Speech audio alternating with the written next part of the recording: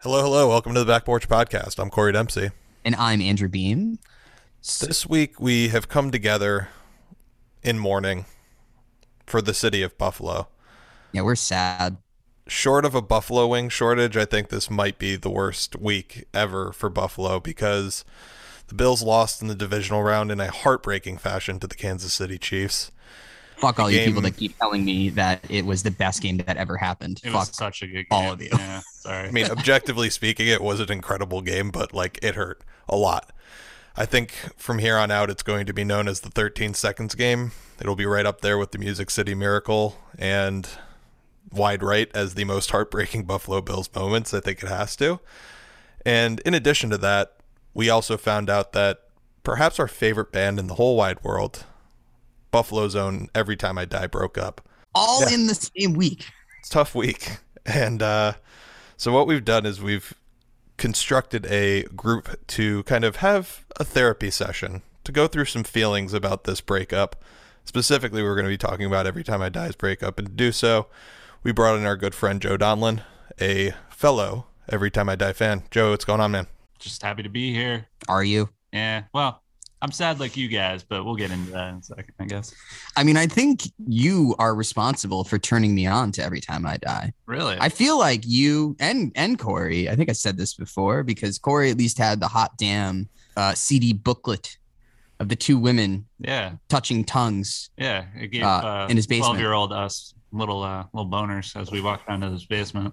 I mean, very forthright of you. Let's not talk about 12-year-old boners anymore. Save that for later. You don't I'm have to make it I'm any putting the weirder. kibosh on that. You don't have to make it any weirder than it already is. All right, and to accompany us in this discussion is a beer called Logical Conclusion from Threes Brewing Company. I feel like it was appropriate because after this information started coming out in December, this was really the only conclusion that this band was going to come to. They do have a song called Logic of Crocodiles, too, so That too. logical. I said this to Corey where I was like, yeah, Logic of Crocodiles and then conclusion because it's the end of the band. Yeah, that makes sense, Yeah, right? if only they had a Logic of Crocodiles conclusion. Oh boy. Anyway, it is a single IPA from Threes Brewing Company, and we are going to get into this episode.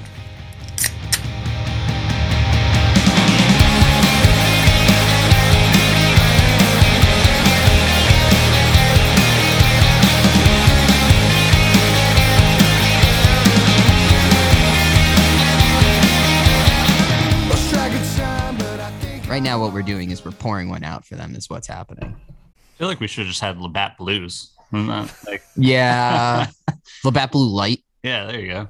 That's like all Buffalo. Classic Buffalo beer. I mean, Classic it's Canadian, Buffalo. but Yeah, well, Whatever. It's so is still Buffalo. basically. They have- Buffalo is Canada East. I was looking at Every Time I Die's Wikipedia, and I think their first show it said was in Canada. So, so they're basically a Canadian band. Oh, fuck. Yeah, Canadian zone. Canada's own. Yeah. All right, so we are going to get started with this discussion, and where we have to begin is this breakup. You know, it came out a week ago. It was very, very public. A lot of back and forth bickering amongst band members, and well, really, it's kind of one on one side and four on the other side, and a lot of things are happening. You know, Joey, what was your initial feeling, emotion when this first broke in December, and then when it became official? How did you feel? So when it first broke in December, I guess it was like family members bickering in a way, and it was like I was like, man, this really kind of hurts my heart to watch. You know, it wasn't fun to watch, and It was worse than watching mom and dad fight. yeah, it was. Yeah, once it started happening, I just knew the end was near, and I got really sad about it. But I was hoping for the best. You know, fingers crossed that they would just get back together. There was a nice little moment of silence too in there too, where it was like, oh, is everything kind of getting back together? They just didn't talk about anything, and then they did the season, and everything seemed to go fine. Those But performances then- seemed great but then boom, nope, it wasn't fine. out of nowhere. Yeah, so that's where I'm at. I'm not happy about it. I mean, I was actually initially in denial, but really my gut reaction was, uh-oh.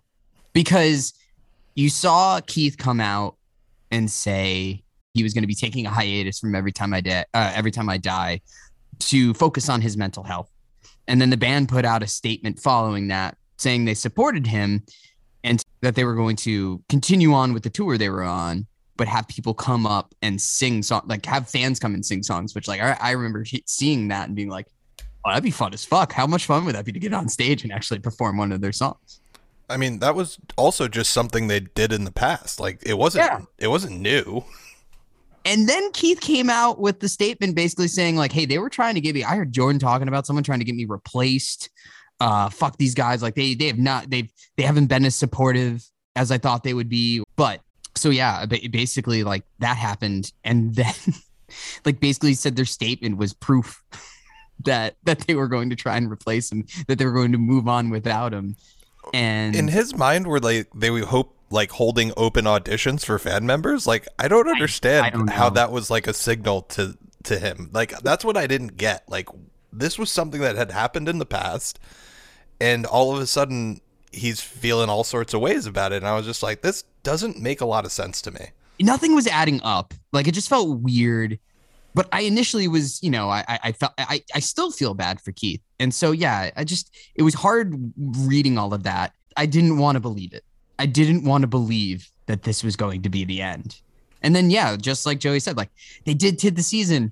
They had a conversation. They must have ironed some shit out. I watched videos from the performance. It looked like everything was going well. And then you didn't hear anything. You didn't hear about the cancellation of any of the tour dates with Under Oath, which were coming up pretty soon.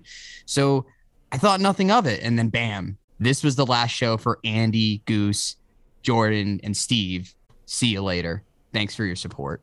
Did either of you guys kind of feel like for a second, like think, oh, is this some sort of bit? When he did the bathtub thing, I was like, oh wait, God. This is like some ploy to like, oh, and by the way, we have a DVD coming out or something. Yeah, right. No, like, what you're referring to is like in between when we saw those statements going back and forth and Keith talking about a hiatus, and Keith is literally, in a bathtub taking a video for an Instagram story, like, guys, I'm fine. I am the best I've ever been, which I hate to say it are always red flags. Yeah. Anyone trying to assure you from a bathtub that they're okay, it's just like, oh no. The Instagram live from the bathtub, that was the end. Like there was no coming back from that. When I initially heard about it, I was like, maybe, it's just little issues. And then he does an Instagram live from a bathtub, and I was just like, no fucking way. No one comes back from this. He's going to some serious lengths to really reassure us that he's okay. Yeah, and like okay. So when the official news broke, I was not surprised, like one iota. I was just like, yeah, makes sense. Yeah. You were pretty much just like, well, I was like, no, I need more. I mean, it's like a broken marriage. Like you could keep trying, but like, what's the point? We all know how this is going to end. Like, come on. And this sucks because we're doing this episode, and it's kind of a follow-up to our previous episode that we did on Every Time I Die, which is a straight up appreciation podcast about the band. And at that point, we were all like super hopeful about the future. Was this before they did the telethon, the fake telethon? I feel like it was immediately afterwards. I think it was April 2020 that we kind of sat down with Mike and just appreciated Every Time I Die for everything they've done for us in the past. Yeah. And, at that time, we knew there was a new album coming out. We did not have a release date. We knew that it was going to be a little more, as Keith had said, politically focused. Man, when that album came out, we were hopeful. We're like, there's going to be Every Time I Die tours. We're going to be able to see them live again. I can't wait for this. And the album fucking ripped. The album ripped. We were hopeful, and then this happened. Little did we know it was going to be the last Every Time I Die album, which kind of like with the Bills and how it was like, oh man, that was like one of the greatest games though. I had people being like, well, what a great Swan song to go out on. I'm like, fuck you. I don't need that. I don't need this constellation bullshit. Kind of like Tom Brady, right?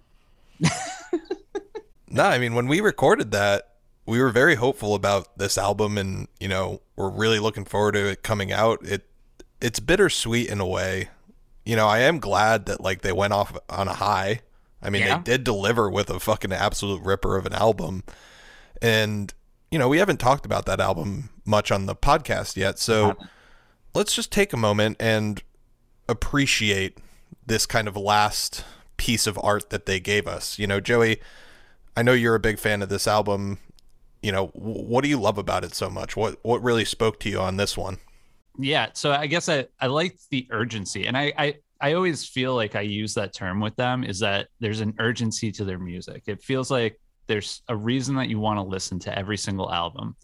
And this one, like Beam said, had the politically charged kind of message to it, but also just felt like pent up anger from the past year and a half leading up to it, maybe 2 years. I can't remember when they released it, but it just felt like there was something that pushed you through every song and wanted you to listen to the next song. I actually think Keith vocally in this album took it to another level. And some of the stuff that he did was just like, in the lyrics that he did it with, I was just like, my jaw was on the floor sometimes the first time I listened to it. So I think that's kind of my 2-second review of the album. But the urgency is a big word with them for me, because I feel like they're always coming in real hot, and they don't stop until the last song. Yeah, it's a relentless album. It really is. And I think that pent up anger is a great way to kind of describe what was being expressed here.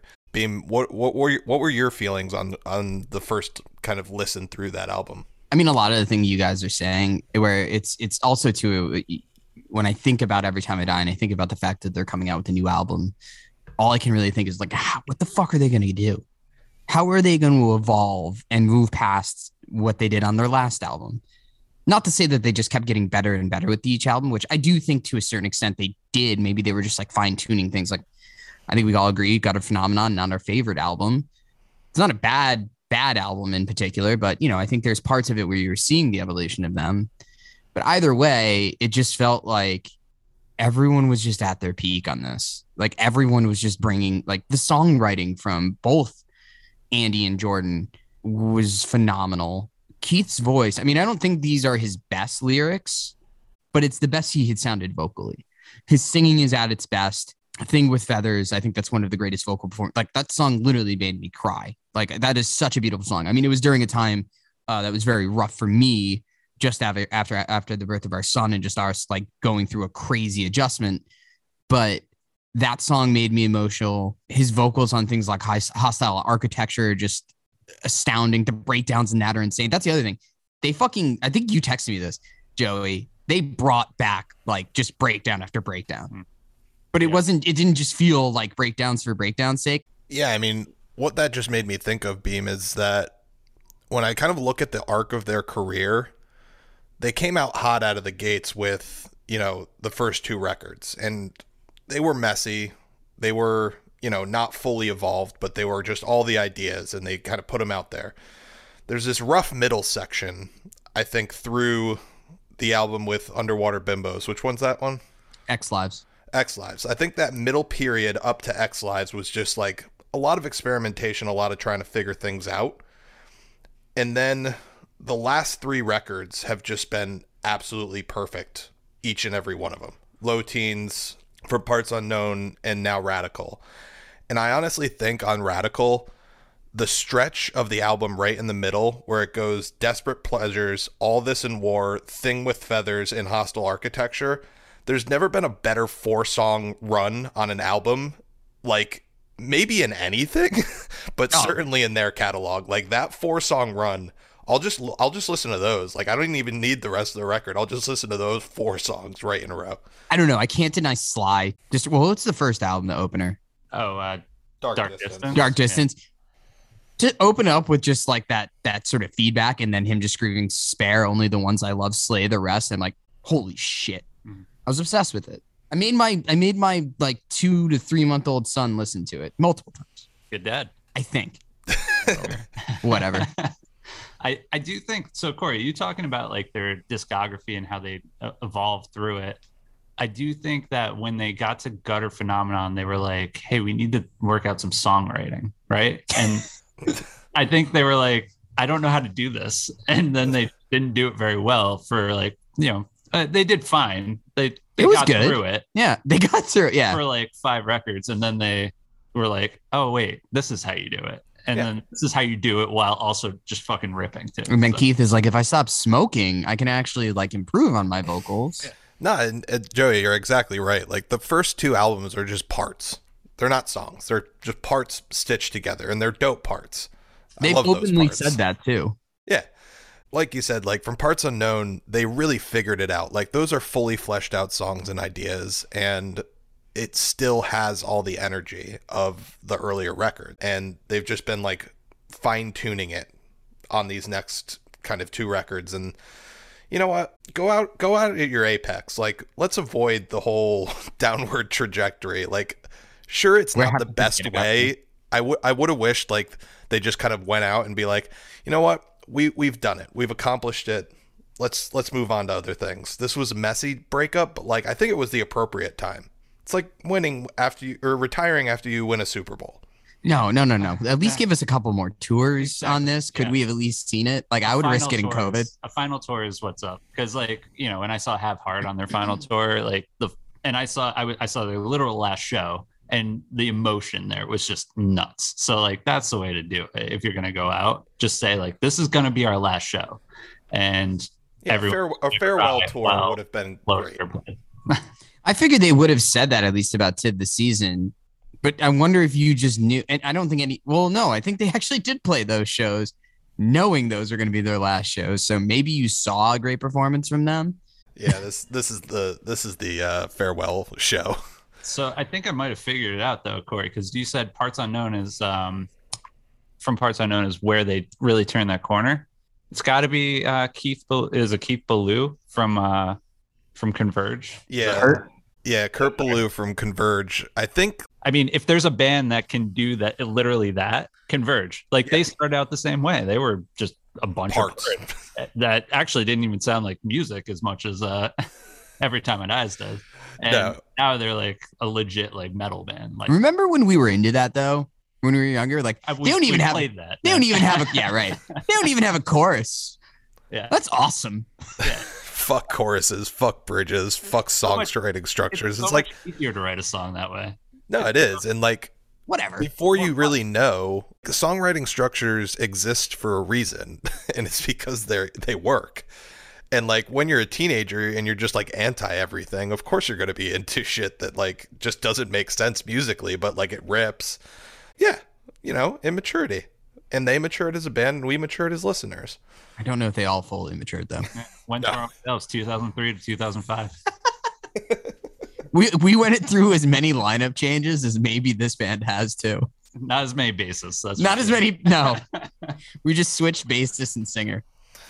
A lot of lineup changes. So, you know, this is kind of, in our way, a eulogy to a band that we love very much. So I think, as with any good eulogy, I feel like there should be some anecdotes, some things that you're going to remember. So, Beam, if you had to isolate one, what is kind of your fondest memory of this band? Was it a record? Was it a show?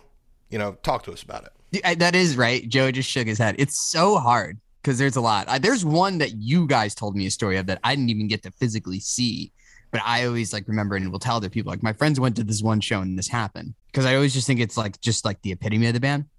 The one that will always stick out to me. I mean, all their shows were great. I hate the fact the last time I saw them was at Tid the Season in 2016, before it became the Riverworks building or show that they do now.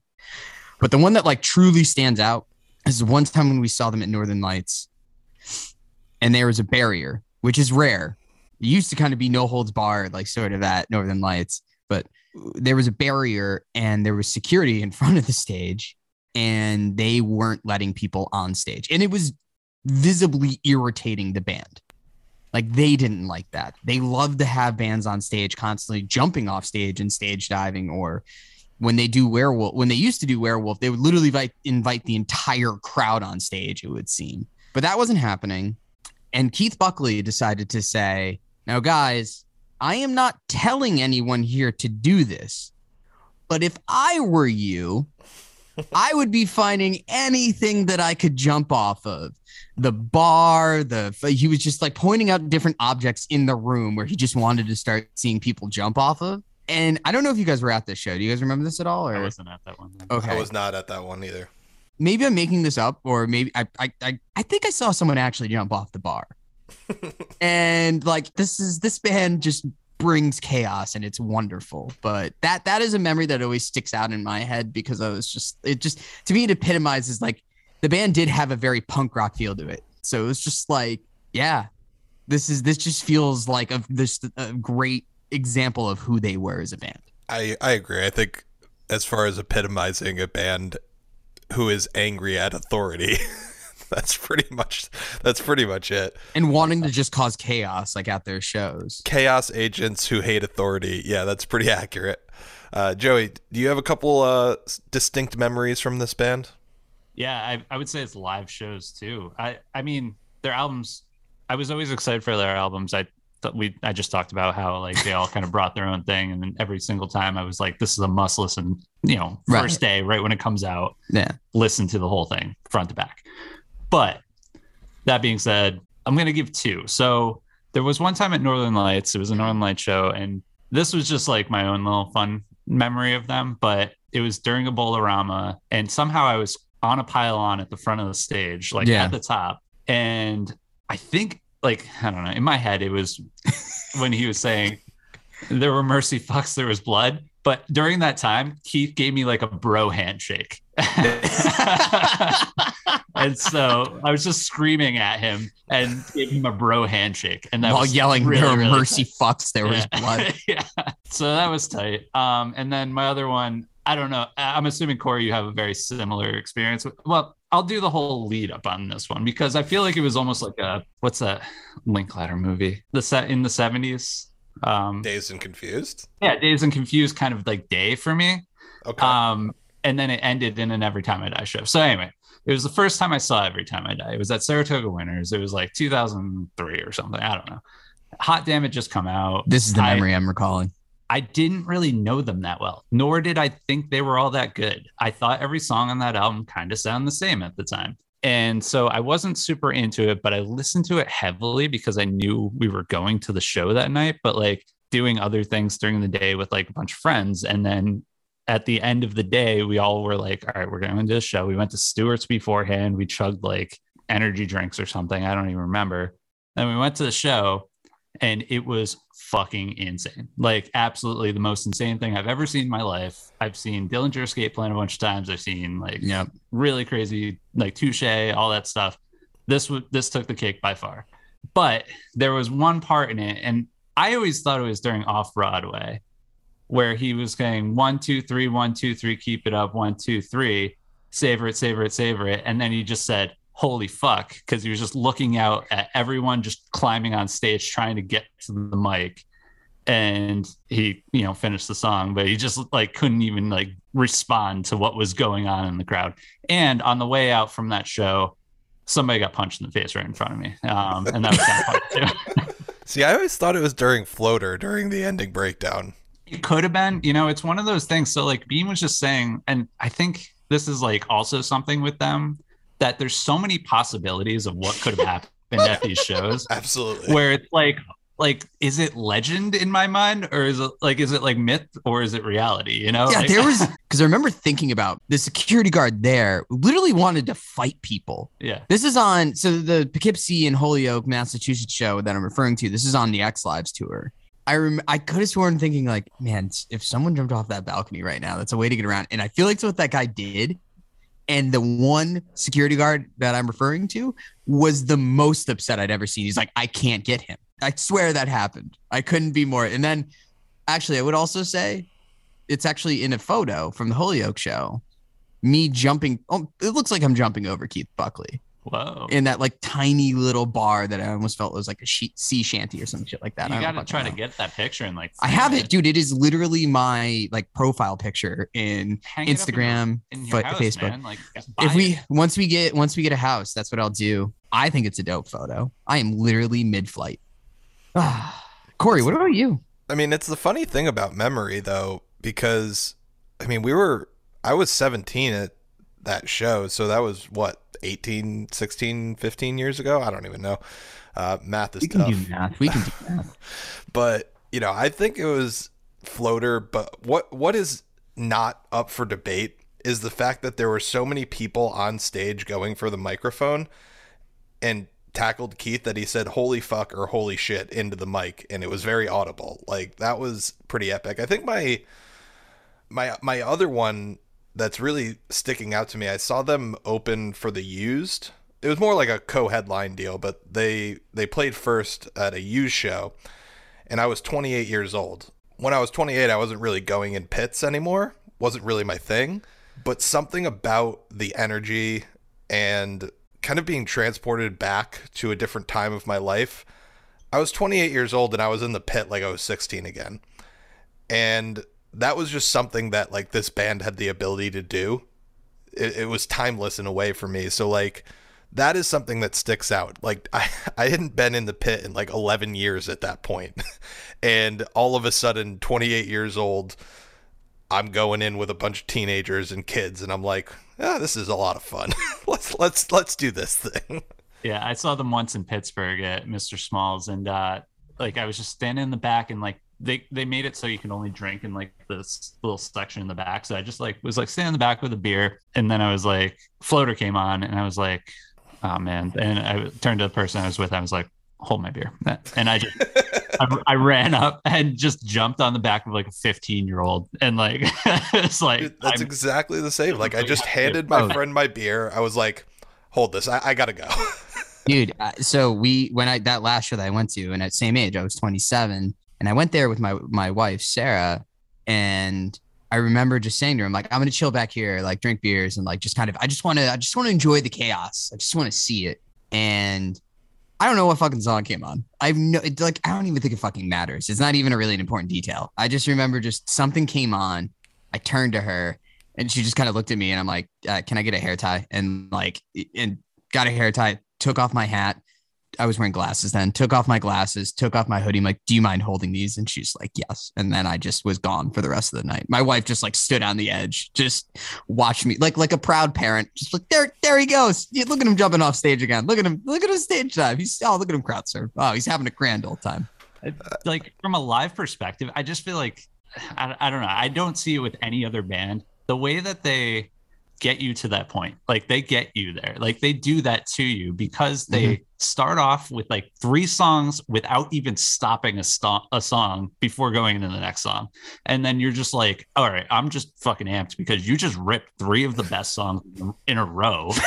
And before you even dove into like Where Every Time I Die or any sort of banter, and now you're like, yeah, I have to go up to the front of the stage and I have to scream into that microphone at least once. Dude, Andy is 43, just starting a pro wrestling career, mind you. But they still have the energy, the physical ability to play the way they were playing. And they, without what just recently happened, showed no signs of stopping. Yeah. So it's crazy. It is. It's wild. And Joey, to what you were saying, like, it was never the first song that I'm like, all right, it's Every Time I Die. They're playing. I'm 28 years old. I'm going. It's just like an emotion that comes over you, like song 6. And you're just like, I can't contain this anymore. I have to go. And there's something. Yeah, I can't just stand here. There's something special about that in like terms of the set list, in terms of the way they play. Like they just raise the energy, and like it's something that you just I can't sit here and just drink my beer. I have to go. I got to. It's Tony Hawk Pro Skaters, so they're powering up their special meter, and then you just fucking go right when they're you're trying to do the coffin slide or whatever. I don't know. I can't remember any. I don't know, man. If they were to have opened up now with fucking Dark Distance, that would hit hard live, and then I think you would just see just insanity right off the bat. I mean, I don't know. I just feel like Romeo Go-Go is just still like the best opener. Like it rips so hard when they open with that. Underwater Bimbos from Outer Space as a set opener too. Like that comes at you pretty quick and pretty intense. Anyone who's listening, if you're drinking every time I say rips, I feel like you're probably pretty drunk. But yeah, it's pretty good. Do we think there is any chance of a reunion tour down the road? No. Not the way that ended. No. Not the way that it continued to end. Yeah. No. I agree. Once like legal statements are being passed back and forth and posted on the internet, I was like, yeah. Once I the don't think band, there's any amount of money that's going to bring them back for some show. Like these festivals throw ridiculous amounts of money at bands to like reform to do something, right? I don't think there's any amount of money that's going to get these five guys on a stage again. I really don't. no, it doesn't sound like it. From like a core group of guys that actually seemed like ironclad. I just didn't see this sort of thing coming. And the way that it ended, the fact that four of the members of the band had to literally get a lawyer to tell the other member, hey, they're not in this band anymore. And you can't just take the name and tour on it. Also, do we just, address the elephant in the room? Like, what the fuck happened? If you're asking me, like, I think it's fairly clear that Keith Buckley had a break from reality. Like, in short order, he divorced his wife, was living in an RV with his girlfriend, torched the band that he was in and was in for 18 years. 23. Like, he's going through it right now, and I feel for him, but like I think there's a serious issue here. No, there definitely is. I mean, obviously he admitted that he hit rock bottom when it came to out. So this is all public too. None of this is just like sort of conjecture at this stage. This is all statements being made that the band have made that Keith has been very open about and has talked about. But yeah, he basically kind of admitted to being an alcoholic and that he hit rock bottom, that he needed the change, felt that he was in a relationship that was dead, that there was no happiness left in it, and felt he needed to leave. And what precipitated that, I guess this woman, Angie, his now girlfriend, reached out to him to just see how he was doing. And he opened up to her. He left his wife and they got together, and now they're living a very sober life in an RV, just RVing around, RV'd on tour, as opposed to being with the band in their van. Do Steve, Jordan, Andy, and Goose continue on, do you think? It sounds like they might. I really hope they do. And honestly, like as the albums grew, like I was talking about Keith's vocals and Radical a lot, and I think they're great. But as time went on, like I grew to appreciate the songwriting from a guitar, bass, drum standpoint. And I think they're phenomenal musicians. And if they continue on it, I'm going to listen to any album for sure, no matter who which I hate saying that, no matter who the singer is going to be. Yeah. But can they just play with Josh Goggin? Like, is that okay thing to do? It doesn't have to be Every Time I Die, of course. Can we just have like him fronting them? That would be fascinating. That'd be tight. I'm in.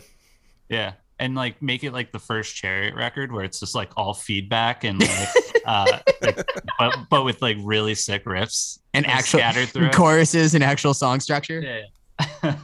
I'm in. Let's do it. Yep. It's been a good run. No, it's really sad. And it's sad to know that this probably is just completely it. I mean, listen, I know that the way we kind of talked about things, I hope Keith gets right. The one thing I did want to bring up, and I think it's funny that it just seems to coincide with when I watched it. I watched the Get Back documentary with the Beatles, right? Now, I only bring this up because I kind of see a few parallels with what has happened here with Keith and his girlfriend. Guys, did Every Time I Die get Yoko Ono? It seems that way. Possibly. I also felt like my grandpa was telling me a story right there, like the way that you delivered that. Yeah, I think that's a distinct possibility. And, maybe it is. Maybe like he is fine and he just needs to completely leave this part of his life behind. And you know what? I hope so. I hope everyone's good. I really do. I do as well. And it seems like some of them are. Most of them are. Andy is doing the best, it seems, but yeah. Well, he has all that other stuff going on. He's got another career. He's the Butcher in AEW. AEW, yeah. AEW's taking over. It's great. It's a lot of fun. Yeah, it is. It is fun. His character is great. The Butcher and the Blade. Yeah. They're a great pair. I don't know. Steve's got a tiki bar, right? Dude, I don't know if that's like his thing. I don't know if it was like an open for like every single time I would say to Corey, like when we were going to Buffalo, we need to go to the bar. And I was just like, I don't think it's open to the public, man. Don't you think there'd be a lot more people there if it was open to the public? We need to go to that bar. I'm still of that opinion. I think he's got his hands in like other real estate deals or some shit like that. He's definitely I think he involved in owned the real Every estate. Time I Die Airbnb, isn't he? Yeah, the Hot Damn house Yeah. where they recorded or wrote Hot Damn. Oh, We I need didn't to know stay that. there Yeah. too. We need to go to Steve's bar. We need to stay at the Hot Damn Airbnb. I have been pushing for it Yeah, you really ever have. since I realized it happened, Yeah. and no one has taken no one's bit on Yeah. it. Yeah, we've been shitty friends about that. for I sure. really wish you guys were better friends about Yeah. it. Let's go. Wait, okay. What's the Wait, weather what? like? Let's go right now. Like, I don't care. What's the weather like? I don't know. I think it's fine in Buffalo because they're west, obviously, and the East Coast just got slammed. It's true. But Yeah, for once, it's actually better. oddly enough, right? Yeah, but yeah, I don't know how the weather is. I have shit to do. I'm sorry. We also have the Western New York brewery tour on the drive out there. We got a lot of Right. shit to do. Listen, there's shit to do. Yeah, it's Buffalo's a wonderful place, but it's hurting now. It's a sad. Currently. It's a sad It has- month for Buffalo. Yeah. Well, it's There's just a cloud hanging over it. it's a for sure. sad existence in general too, because the Sabres just have been upholding like the sadness for quite some time. So I don't think know. that many people care about the Sabres. there's a lot of people that care about the Sabres. They've been. I've so- stopped I don't- caring have they about the ever been good? Sabres. Just They had There a was- couple years yes. with Hasek and Miroslav Shatan. Those were There's good two- years. The last year was 2006. So fair. All right, we got to get out of here because we were talking about the Sabres, and that is the ultimate sadness. they're playing right now. Joey, it's been an absolute pleasure. Thanks for coming on with us. Thanks for having me on. Actually, just one last thought about Every Time I Die, and I think this is like the overarching theme here. Okay. Like they went out on a sad note, and we're all sad about it, and then we just talked about sadness for a while. But we also reflected on so many good times that were because of that band, and that it's like We I should be think that's grateful. the epitome of Every Time I Die is there's depth to them, but ultimately there's hope. And like, this is just like a really fun thing that we got to experience. We got to be a part of for 20 plus years, and we should be grateful for it and not think about just the way it ended, but think about all the great times that brought us. It's very true. I want to openly accept your positive vibes, but I'm stiff arming them like Marshawn Lynch right now because I just want to be with my emotions right now. Should have recorded this like a couple months from now. Yeah, I Give me know. time to grieve. I want to be in my feelings still. I agree with what you said earlier, Corey. Like I don't know if I wanted to see the moment where it wasn't working anymore, but they thought it was, and that each album, and now they're just trying to reassure us that it's the best album they've ever made, and we all clearly know that it's not. And then their live shows suffer, and I just don't want to miss that. I'm glad we're not experiencing that. I should say. I'm sorry. I agree. And Joey, I agree with you. Like, ultimately, I'm not that sad about it. I hope everyone's okay. I hope everyone's doing well. Thanks for all the great music and great times. Appreciate you. And let's move on with our lives. It's just sad to know it's not around, but yeah, I guess we can just move on. All right, so we are going to get out of here. You can follow us on Instagram at Backporch Media, on Twitter at Porchback Media, and you can listen to us on Spotify and Apple Podcasts and wherever you get that stuff. We think on Apple Podcasts. We know that some of the episodes aren't working. We're trying to figure that out. And yeah, that's about it for us. See y'all. Bye, everyone. Bye, guys.